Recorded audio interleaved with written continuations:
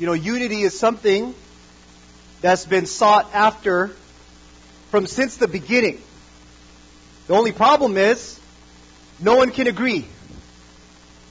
In the famous open letter penned in 1963 by 8 Alabama clergymen titled A Call for Unity, this was in response to the social unrest occurring during the civil rights movement.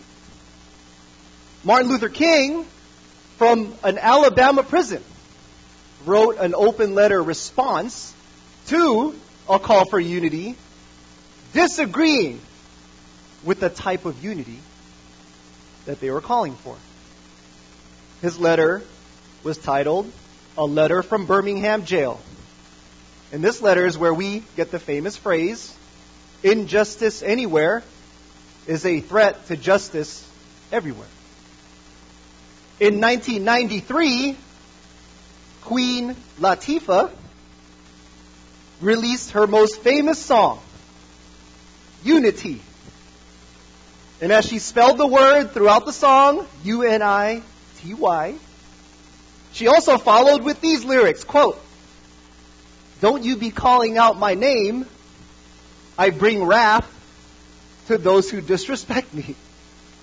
So that's one way of uniting. So to say that we live in a time of division is an understatement. One could say America is more divided than ever.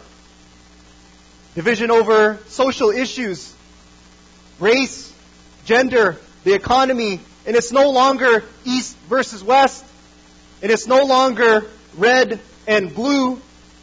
It's no longer Giants versus Dodgers. It's no longer the Air Force versus all of the other inferior services. No longer Democrat against Republican, or liberal against conservative, or pro-choice and pro-life. We divide even answering the question, what is a woman? We divide even answering the question, what is a pastor? We divide even answering the question, what is a baby? And apparently, we divide over this question of whether or not men can get pregnant. Division in the home, division at school, division in the workplace, division everywhere, and the church is not immune from division, to the type of music that is played, to how loud it's played, to what kind of music is played, to the building program or media, how much content do we push out, or more important matters of doctrine, church practice, church tradition, church governance, and on and on and on. Researchers from the University of Southern California recently published a research study trying to answer this question.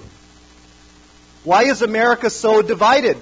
And the root cause answer after all their research is what they dubbed the infodemic. The spreading of fake news through social media. And our enemy is slick. The people represented right here, this cross-section of people right here, the Pew Research Center says 95% of you have access to a smartphone. 92% of you are on social media every single day, and more than half of you are on social media almost constantly. So this is spiritual warfare. And dear Christian, you need to be on guard. See, Titus 2, if you remember, a few months ago we went over this. Paul is encouraging the church not to be malicious gossips. So let me translate malicious gossips into our modern vernacular: fake news. Spreading it. Let me translate that word into its original language. It's the word diabolos. It's the very word described of the devil many, many times in Scripture. It's actually made up of two Greek words. Dia, which means through, and balo, which means throw. Such is what our enemy does in fake news and malicious gossips. It comes in between, separates. It divides. It polarizes. It's meant to evoke emotion and rash decision making so that you are no longer sensible. It's meant to tempt you to no longer be sober-minded. This is exactly what the devil did in the garden way back when in Genesis. He threw something in between Adam and Eve. And almost immediately caused division. So in a sense, when someone is dividing and causing division, there's a sense that they are furthering the devil's work. You know, division and disunity is spoken of a lot in Scripture. Paul has a lot to say about this because he knows how prevalent it is and how important it is not only to your spiritual life, but to the life of the church. And you may be thinking, like how I was thinking, man, if you are a Christian, like a true Christian, like a real Christian, like a Spirit-filled Christian, then shouldn't unity be automatic? Shouldn't it be easy? You know, unfortunately, nowhere in Scripture is that promised at all. If anything, the fact that the New Testament speaks of many Christians, many believers struggling for unity, tells us that it's anything but easy. You know, we only need to read through the letters of Paul to see this. Here's just a small sampling. Just write it down. You have to turn there. 1 Corinthians chapter 1. Paul reproves the Corinthians. Stop quarreling. Stop with the divisions. In Galatians chapter 5, Paul warns the Galatians. Rivalries, dissensions, divisions, those are dangerous. Philippians chapter 4, Paul entreats Euodia and Syntyche to agree in the Lord, and he pleads with others within the church, intervene. Euodia and Syntyche were misunderstanding one another. Paul himself had a sharp disagreement, if you remember that, Acts chapter 15, with Barnabas over John Mark. So much so, this disagreement was so sharp, they had to go their separate ways. They couldn't even be together. Later, though, they did reconcile. Praise God for that. 1 Corinthians chapter 9. So, we are going to be in Ephesians chapter 4. Go ahead and turn there. We're going to parachute right in, but just as a mini ramp up to where we will be, the first 6 verses of Ephesians chapter 4. If you recall, Ephesians chapter 1, there we were reminded of God's blessing of redemption. That we've been united with Christ, that Christ has joined himself with us. He's blessed us. He's forgiven us. His kindness has led us to repentance. In chapter 2, we were reminded of this awesome, eternal reality of being made alive. We were once dead, now God has made us alive. He loved us and made us alive together, united us with himself. We were urged, too, in Ephesians chapter 2, to remember when we were separate from Christ. You know, dear church, let that reality sink in. Life without Christ. I was talking to a brother just this past week, going through some difficulties, and he said, man, life is already hard, and I'm glad I have hope. I can't imagine what life would be like without Christ. Life without Christ. You know what life without Christ is? It is absolutely life without hope. It's life without purpose. It's life lived in vain. Life without Christ is a life that just eats, drinks, and be merry, for tomorrow we die. And that's it. You know, some of you here don't have Christ. And so I beg you, come to Christ. Now, He can make you alive. He will give you eyes to see, and He will take you out of the darkness. You know, by the time we get to Ephesians chapter 3, we are floored because of all that Christ has done. We are flat on our faces as it were, because of what God has done through Christ. It's miraculous. It's amazing. It's unbelievable. It's unfathomable. And so we get to chapter 4, the book turns. And now Paul, after 3 chapters of deep doctrine, and this is not outside of Paul to do this. In Titus chapter 1 was deep doctrine, and chapter 2 and 3 was all act. Now because of that truth, you have to do something. The book of Romans is the same thing. The first 11 chapters, deep doctrine. Then chapter 12, you got to do something now. So here we are in the book of Ephesians, the first 3 chapters of this doctrinal truth, reminding you of what Christ has done. And now chapter 4, there are some great realities that need to manifest in your life. Paul is saying now, sound doctrine, what you know, dear church, leads to sound living. Orthodoxy, as it were, leads to orthopraxy. Believing means behaving. The reality of a changed heart now manifests in a changed life. You are to obey this, Paul says. And you're not to obey this like begrudgingly, as if you don't want to. No, you want to. You want to because if you are struck by the beauty of Christ, you're going to realize as you see Him, He's stunning. You don't want to take your eyes off Him. You're obsessing over Him. Your eyes are fixed on Him and you're fixated. I don't want to disappoint Him. He's been so gracious to me. I don't want to do anything that puts Him down. I don't want to make much of Him. Oh, this morning we're going to talk about unity and Christ's desire for unity within His church. And so what do I mean about being united? What I mean is this. It's being one with one another. It's being one in heart because of what Christ has done. It's being one in purpose. It's being one in love. It's being one in obedience. Such is the call for biblical unity. Keep your finger in Ephesians chapter 4 and turn with me to John 17. You know, unity is very important to our Lord.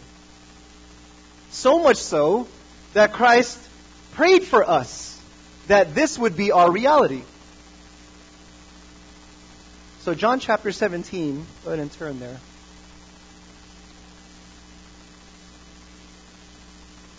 Read with me starting in verse 20. It says there, I do not ask on behalf of these alone, but for those also who believe in me through their word, that they may all be one, even as you, Father, are in me and I in you, that they also may be in us, so that the world may believe that you sent me. Verse 22, the glory which you have given me, I have given to them, that they may be one, just as we are one, I and them, and you and me, that they may be perfected in what? Unity. That the world may know that you sent me and love them, even as you have loved me. Dear church, this is for our joy. Unity is for our joy, so that the manifold wisdom of God, Ephesians chapter 3, will be made known through this church. So the title of this message is Unity. Spirit empowered, Christ exalting, God glorifying pursuit. My main point is this, simply put, you pursue unity because Christ pursued you. You pursue unity because Christ pursued you. And we're going to have only 2 points that will guard our time this morning. First, we're going to see in Ephesians chapter 4, verses 1 through 3, that we are to pursue unity. And second and last, we'll see in verses 4 through 6 that we are to protect this unity. Pursue and protect. Back to our text in Ephesians chapter 4. Read with me the first 3 verses. It says there, therefore I, the prisoner of the Lord, implore you to walk in a manner worthy of the calling with which you have been called, with all humility and gentleness, with patience, showing tolerance for one another in love, being diligent to preserve the unity of the Spirit in the bond of peace. So our first point, we are to pursue unity. You know, the Apostle Paul, he's in prison while he's writing this, and right away, he wants us to know. What I'm about to tell you, Paul says, it's worth it. It's worth it. Pursuing unity is worth it. It's worth being imprisoned. Because it glorifies Christ. Oh, it makes much of Christ in this fallen world. You know, the reality is the only reason we can even pursue this biblical unity is because we have been called. We've been called. You've been called, 1 Peter chapter 2, out of darkness into the light. You know, Christ pursued you.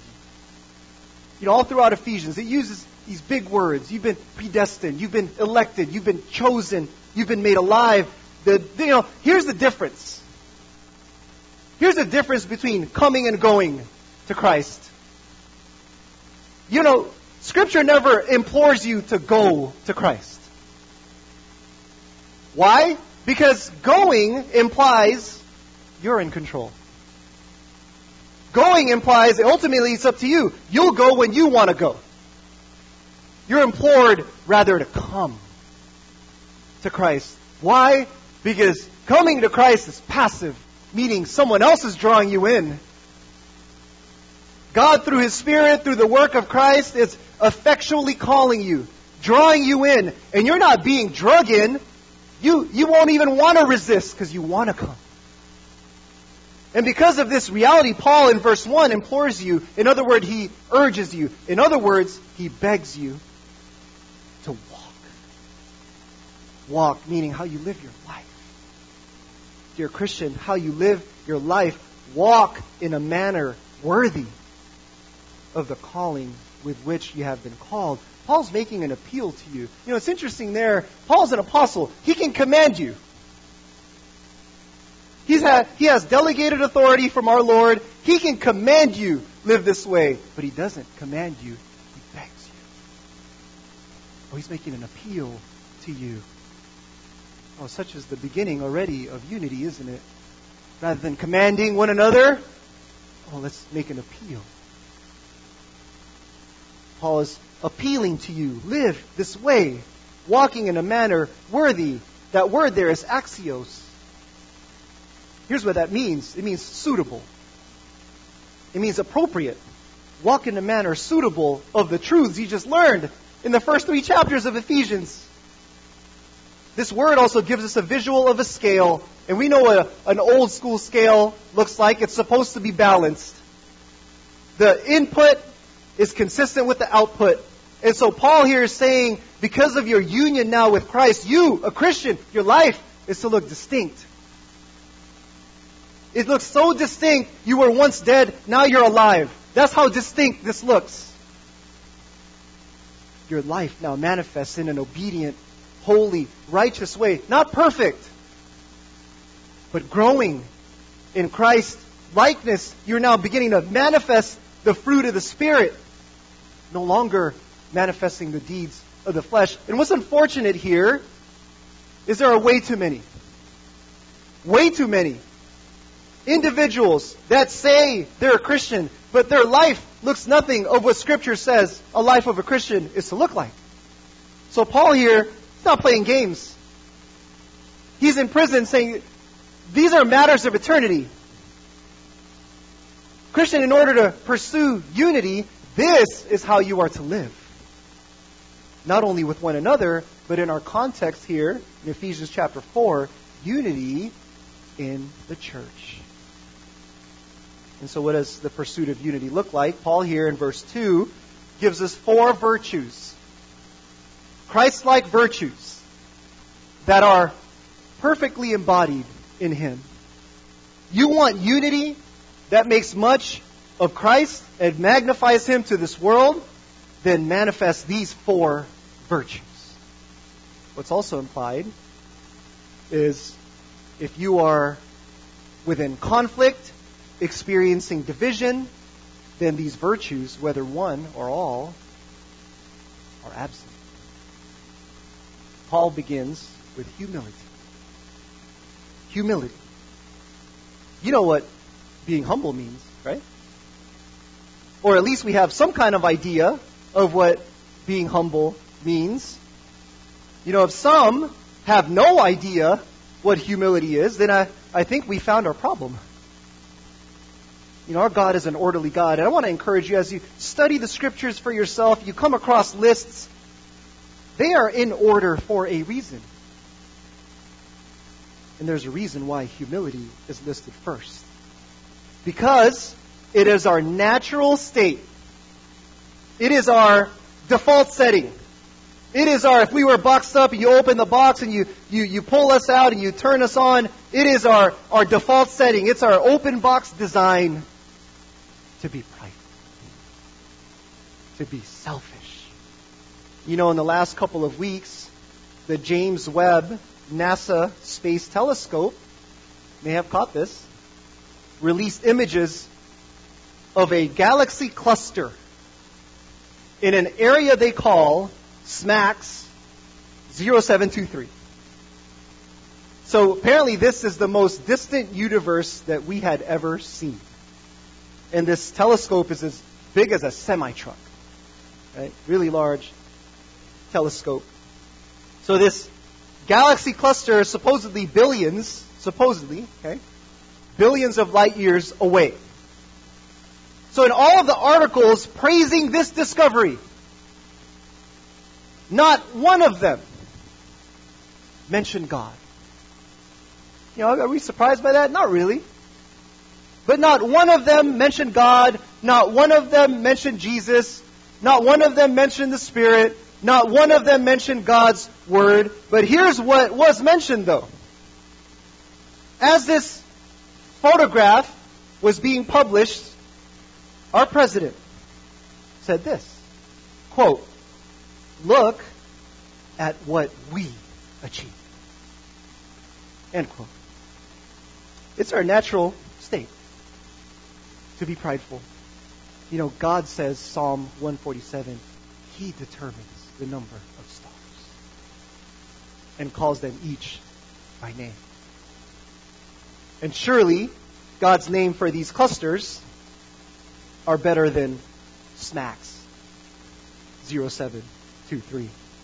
You know, church history records that the Roman and ancient Greek cultures that Paul was immersed in, like this is his audience.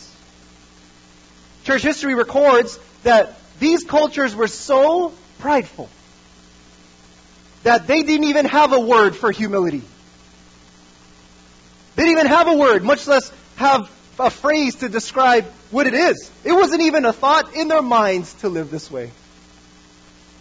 Some biblical scholars believe that because there is no word for humility, that Paul and a number of other Christians got together and they made a word up in order to describe what this is. You know what kinds of words we make up? Selfie. Which happened to be the Oxford Word of the Year just a few years ago. Humility is the gateway to salvation. You know, humility is the gateway to sanctification. Growing in Christ-likeness. Now, why would I say that? Because if you don't believe that you need Jesus, then you're not going to go to Him. You know, in salvation, we have nothing to offer but our sin, our filth, our guilt. You know, when you came to Christ, and when you confess with your mouth that Jesus is Lord and believe in your heart that God raised Him from the dead, when He saved you, it was because of His work, His kind intention, His will.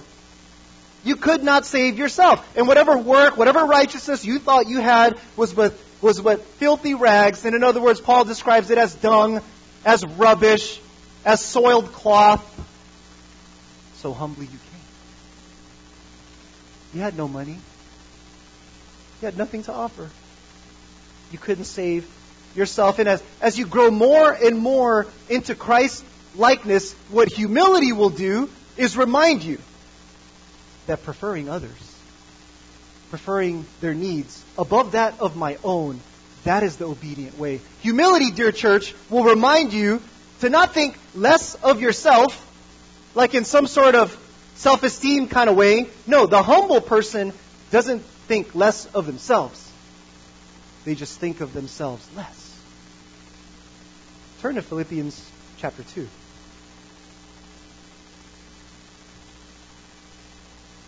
Philippians chapter 2. We ever need a reminder of what humility looks like? Philippians chapter 2, verses 1 to 9. You know, this is where God's word is sharp, isn't it? You know, we can have all our justifications on why certain things happen, and this needs to happen to me, or anything like that. When we're dealing with conflict, we can go round and round and round, and then we come face to face with Philippians chapter 2, and we have no response. Just read with me, starting in verse 1.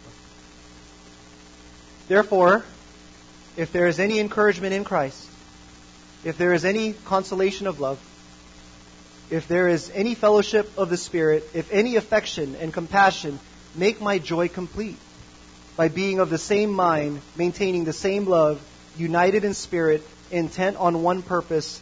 Do nothing from selfishness or empty conceit, but with humility of mind. Regard one another as more important than yourselves. Do not merely look out for your own personal interests, but also for the interests of others. Have this attitude in yourselves, which was also in Christ, who, although he existed in the form of God, did not regard equality with God a thing to be grasped, but emptied himself, taking the form of a bondservant, and being made in the likeness of men, being found in the appearance as a man, he humbled himself by becoming obedient to the point of death, even death on a cross. For this reason, God highly exalted him and bestowed on him the name which is above every name. You know what pride says is when Rockefeller was asked a question, this is at the height of his wealth, which, by the way, at that time was 1%, his own personal wealth, 1% of the entire economy of the country. He was asked, how much money is enough? Pride answers it with just a little more. When you are asked in the midst of conflict or division, how low do I need to go? Humility says, I need to go lower. I need to go lower. Because when we are face to face with the condescension of Christ, we can't fathom it. He existed in the form of God, and then he emptied himself, and then he took the form of a bondservant, and then he was made in the likeness of men, and then he was obedient to the point of death, and even death on the cross. These are levels of condescension we cannot fathom. This is why we can't go low enough. This is our standard of humility. We can't fathom how low Christ went because our finite minds cannot comprehend the heights from which Christ came. This is our standard. The ultimate sacrificial act of preferring someone else over themselves. And humility attacks our enemies. It attacks our enemies' plans and schemes against us. Because our enemies' plans are the lust of the flesh, the lust of the eyes, and the boastful pride of life. The enemy wants you to think you are number one. The enemy wants you to think there is no one more important than you. And the enemy wants you to think that the accolades of this world are mine. And the enemy wants you to think, me, me, me. How come that person won't do that to me? They need to do this to me. They need to take the action to me. And all the while, Scripture is against that mindset because it says, blessed are the peacemakers. We pursue peace. Unity begins with humility. And humility is going low. And Christ says in verse 9 through Paul, by going low, He will lift you up. He will lift you up. Second virtue. This is something that humility produces. That of gentleness. Some translations use the word meekness. So some of your Bibles may actually say meekness in there. Jesus said, blessed are the meek. You know, meekness doesn't mean weakness. That's unfortunate. It's become a synonymous term. Meekness doesn't mean weakness. Meekness is power control. That doesn't sound like weakness, does it? It's strength restrained. You know, the word meekness or gentleness, it's used of a colt, a wild animal being tamed. Other parts of Scripture, this word is used as a soothing medicine. Other parts of Scripture, this word is used as a gentle breeze. You know a person is gentle because when they are around, it tends to calm things down. Rather than someone who doesn't come gentle like a breeze, rather they come like a tornado.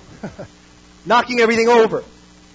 You know, being gentle is being mild-spirited, self-controlled, not vindictive. You don't want to pay back. You don't want to strike back. You don't want to take vengeance. So much of today is I need to fight for my rights. Fight for my rights. And I'm not saying that's wrong as a whole. We have many rights in America, like this being one of them right here. We have many rights here that we enjoy, and I believe are absolutely worth fighting for. But here's what happens, though. Is the fight for our rights all of a sudden gets very prideful. The voices get a little louder. And all of a sudden we're drawing battle lines. Gentleness, meekness, nowhere to be found. Why? Because the infodemic and our own pride has inflated our own importance as if what we have to say is so important that you have to listen. Proverbs chapter 15, verse 1 says this: a gentle answer turns away wrath, but a harsh word stirs up anger. You know, how much conflict would be avoided and resolved before it even bubbles up, let's say, if you were gentle towards one another, towards your fellow brothers and sisters within the church, towards parents, teachers, friends, neighbors, bosses, co-workers, and the list goes on. And in the context of Ephesians chapter 4, this is the context of the church. And we're reminded exactly where we need to go. The great equalizer, the great calibration within our minds brings us back to the kind of humble and dependent people we are to be. Turn to Matthew chapter 11. Gentleness and humility are interconnected. Can't have one without the other. And here, hearing it just from the very mouth of our own Lord Jesus, Matthew chapter 11, verse 28 says, "Come to me, all who are weary and heavy laden, and I will give you rest." Verse 29, "Take my yoke upon you and learn from me, for I am gentle and humble in heart, and you will find rest for your souls." When we go to Christ, we're calibrated. That calibration produces unity. And because we're looking at Him, by implication, who are we not looking at? Ourselves. The very source of pride. Take our eyes off that and look to Him, because He is gentle and humble. Third virtue, patience. You know, as the old saying goes, we all have tons of patience until the moment we actually need it. I remember a couple weeks now. A couple weeks ago, driving up to our summer camp. And I remember as you got a little closer to the campground, the highway gets thinner, right? It's one lane both ways. It gets thin, and there's twists and turns now. The speed limit is 35. And I think I was going 40. And apparently I wasn't going fast enough. Because there was this minivan right on my bumper, man. I mean, their license plate could have indented on my back bumper. I mean, they were right on me. And I even looked to Monica. I was like, who is that? I couldn't see it. And I'm like, get off me, man. I'm going 40, it's 35.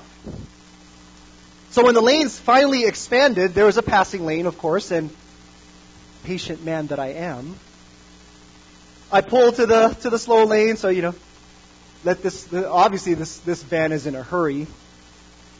And they are rumbling past me. Right past me. And I look over, and it's one of the pastors speaking at the camp. And I look at Monica, I'm like, he needs some patience, man. That dude, he needs some patience. And so the word here literally means long temper. Long suffering. The patient person endures negative circumstances.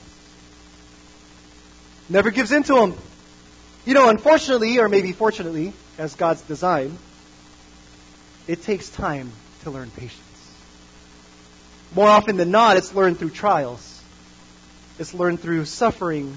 The same really could be said of all these virtues. James 1 tells us, consider it all joy when, not if, right? When you encounter various trials, because it's testing your faith and it produces something, endurance. Romans 5 reminds us that tribulation brings about perseverance, and perseverance, proven character, hope. Paul, who's writing this, he knows a thing or two about patience. He was given a thorn in his flesh.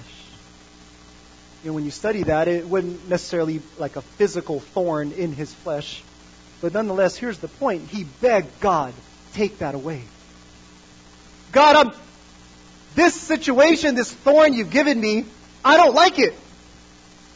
Take it away, Paul says. This is uncomfortable. Why is this happening to me? He begged God, think about that. Remove this thorn. And God in His sovereignty allowed for it to stay. Why? It humbled him. It brought him low.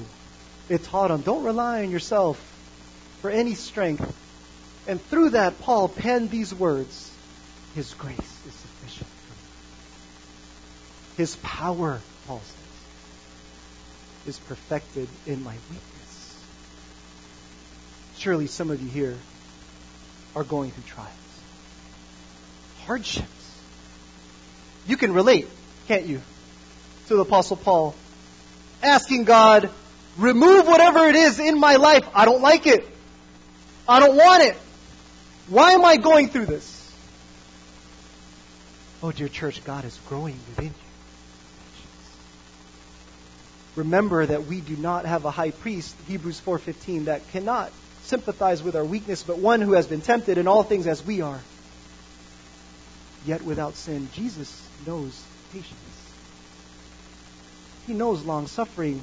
Remember in Matthew 26, He said, my Father, if it is possible, let this cup pass from me. But it didn't end there, did it? The verse goes on, yet not as I will, but as you will. See, God gets the glory. So, dear church, as you patiently endure whatever wrong comes your way, know that it's not done in vain. As you trust Christ, who in Himself is the very manifestation of suffering long. He endured the cross. Oh, you're going to experience joy amidst all these situations where you are tempted to be impatient. We know the difference between joy and happiness, don't we? The world may not know the difference, but the Bible makes it very clear. Happiness is situationally dependent. It's dependent on favorable circumstances. That's where we get the word happenstance. It just so happened to be this way, therefore I am happy. But joy is that deep-seated contentment. It's settled in your heart, regardless of circumstances going on. Joy is not situationally dependent, it's relationally dependent. Dependent upon your relationship with Christ. And back to what we read earlier in John 17, Christ tells us that our joy will be made full as we are united in Him and with each other. Proverbs 27:17 says, iron sharpens iron, so one man sharpens another. Some of you that have been around for a while, this used to be a t-shirt. Do you remember this? This was the precursor to He greater than I. These used to be muscle tees, actually. And here's what we often miss, though. I love this verse. But what happens when iron sharpens iron? Sparks. Friction. It gets hot. Well, God knows what He's doing. He's refining us. He's sharpening us. Not so we could stab each other. It's so we could thrust a blow to the enemy. That's our pride. The fourth virtue, showing tolerance for one another in love. In other words, it's a forbearing love. Forbear meaning endure. The word love there is something I know you've heard before. It's the word agape. It's agape type of love. It's a benevolent love. It's a sacrificial love. It's a willing love. It's a love that says, I will love you no matter what you do to me. It's a love that's not caught up in emotion. It's a covenant type of love. It's a committed type of love. It's a steadfast type of love that when you ask the question, God, why are you so kind to me? The answer by God is because I am. And if you ask yourself, God, why did you choose me? The answer to that is because I did. God, why do you love me so much? It's because I do. It's one thing to be wronged by unbelievers. You almost expect that. You almost expect to be wronged by unbelievers, but dear church, remember the context of all this is the church. So being wronged is related specifically to another Christian doing this to you. Hurting you. And let's be real. Some of us are just harder to tolerate. Am I right? Some of us are just harder to deal with, to forbear, to show tolerance. It hurts more. Aristotle said this: the greatest Greek virtue is the refusal to tolerate any insult and the readiness to strike back. Is there anything different today? So the practical question is this: what is our attitude then to be towards him or her who is wronging us? What is our attitude supposed to be? Well, Paul's answer is this: endure it. Suffer the slight. And this goes against what we would naturally do. We are to demonstrate a life that is superior to what we see in this world. You see, without Christ, this is impossible. Someone can go to anger management and someone can follow all the steps that they can follow. Someone can just straight up avoid conflict.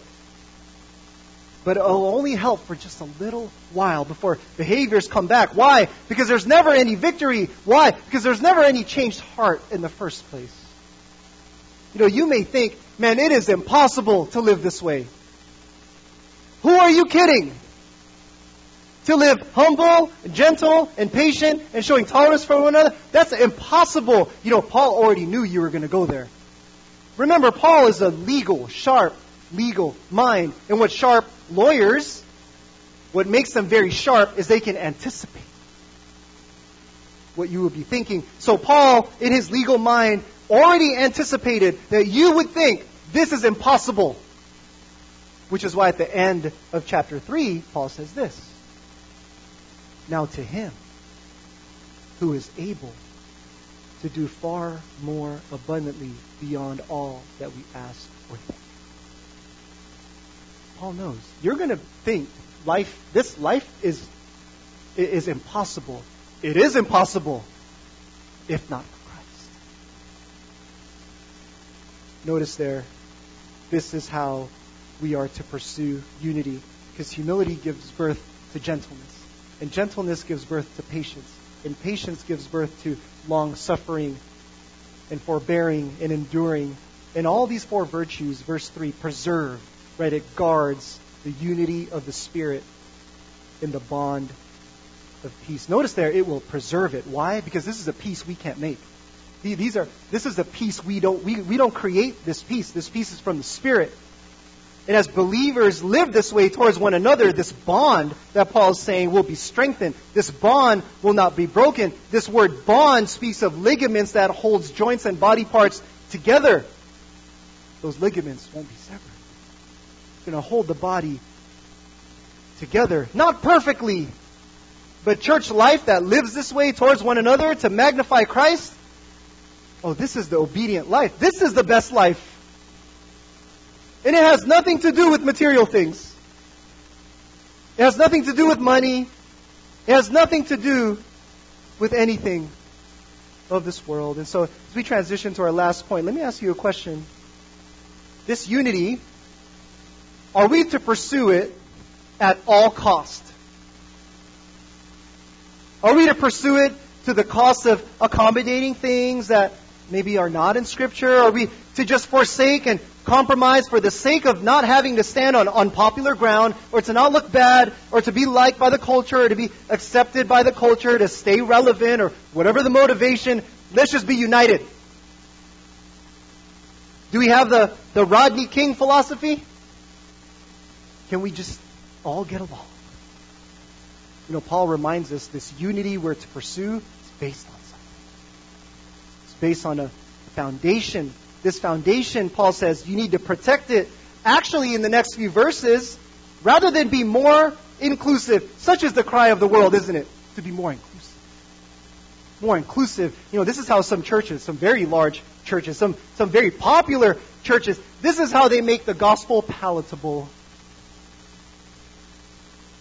They make it palatable because it's foolishness to those who believe. Therefore, it is emptied of all of Christ's demands for being a disciple so that it would be more inclusive.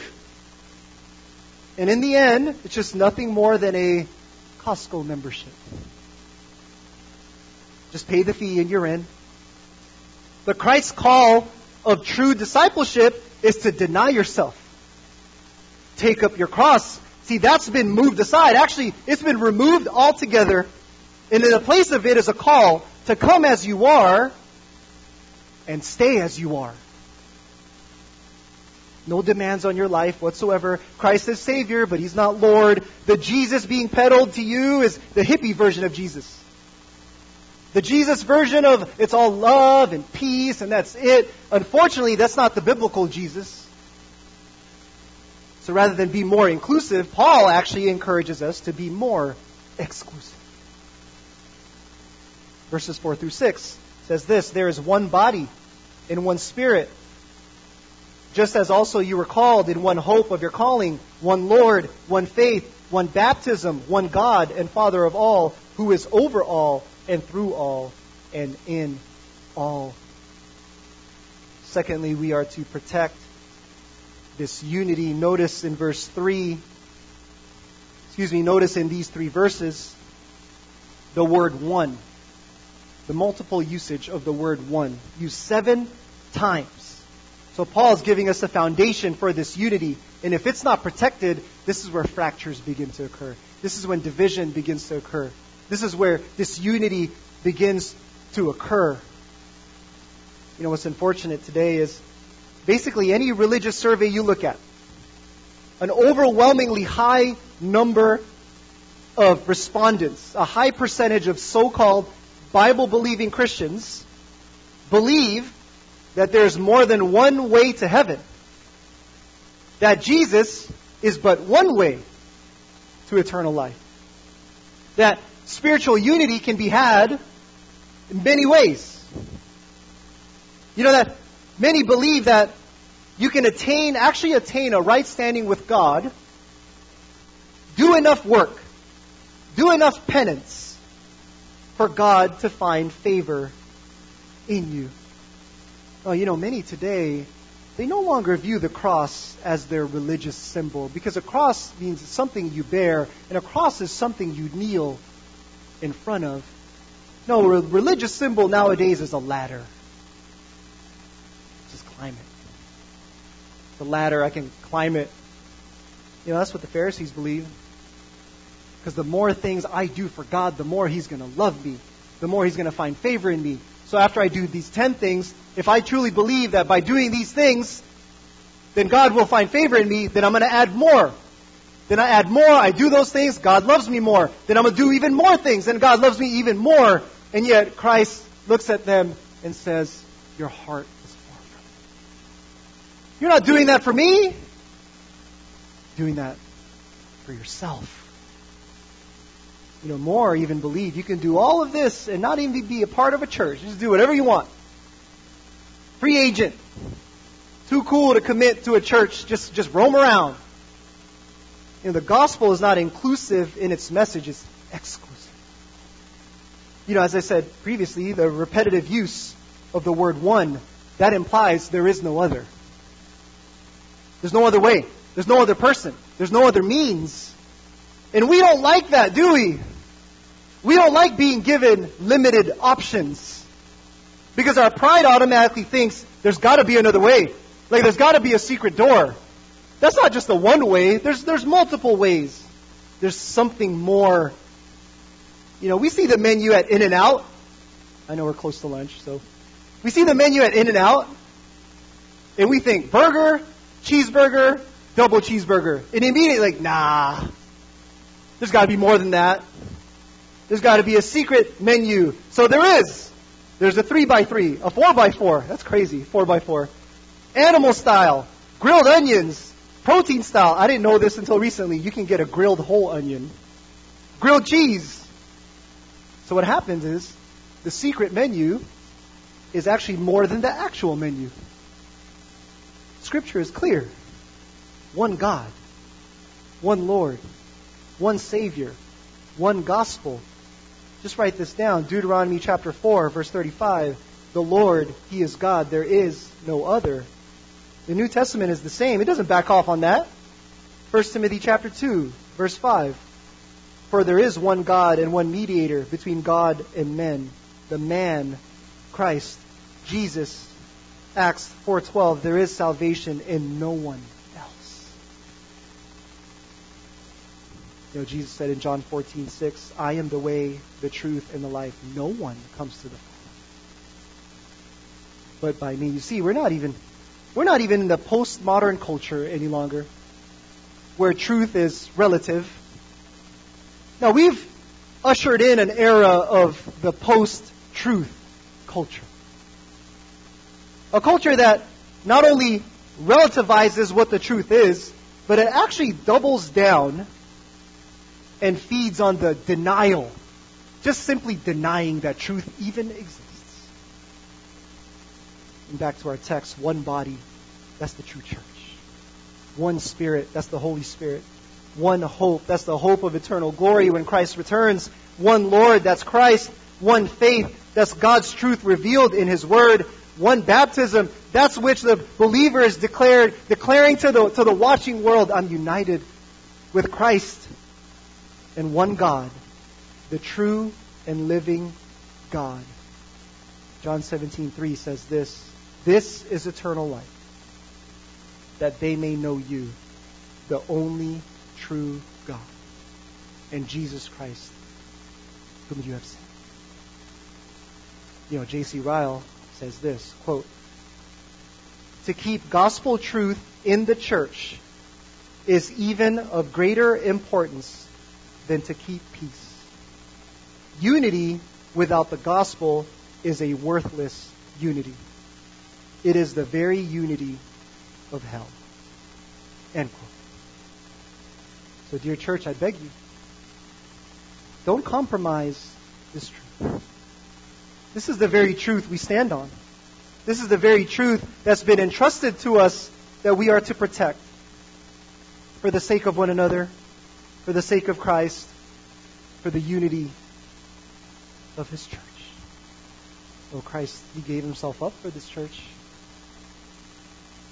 He takes care of His church. He marries the church. He will wash and cleanse His church. You know, Christ's blood flows through His church. It washes it. It gives life to His church. And when His church, His body, look to Him,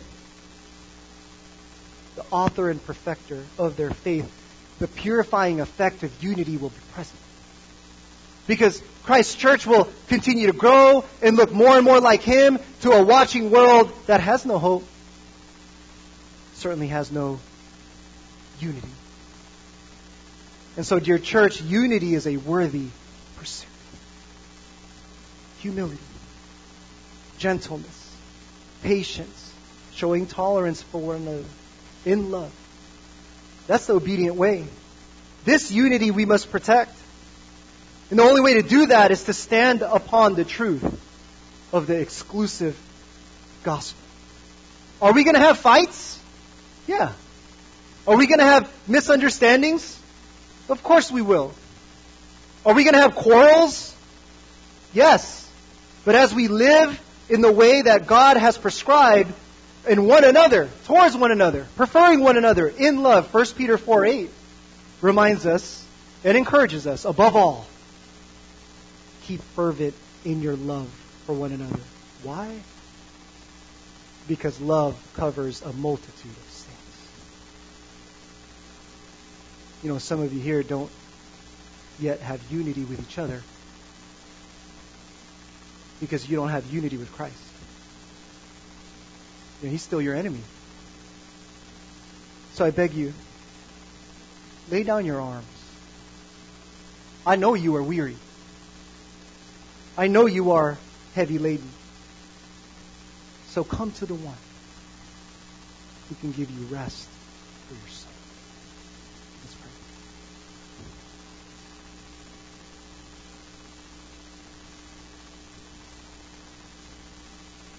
Oh Lord, life like this is impossible in and of ourselves.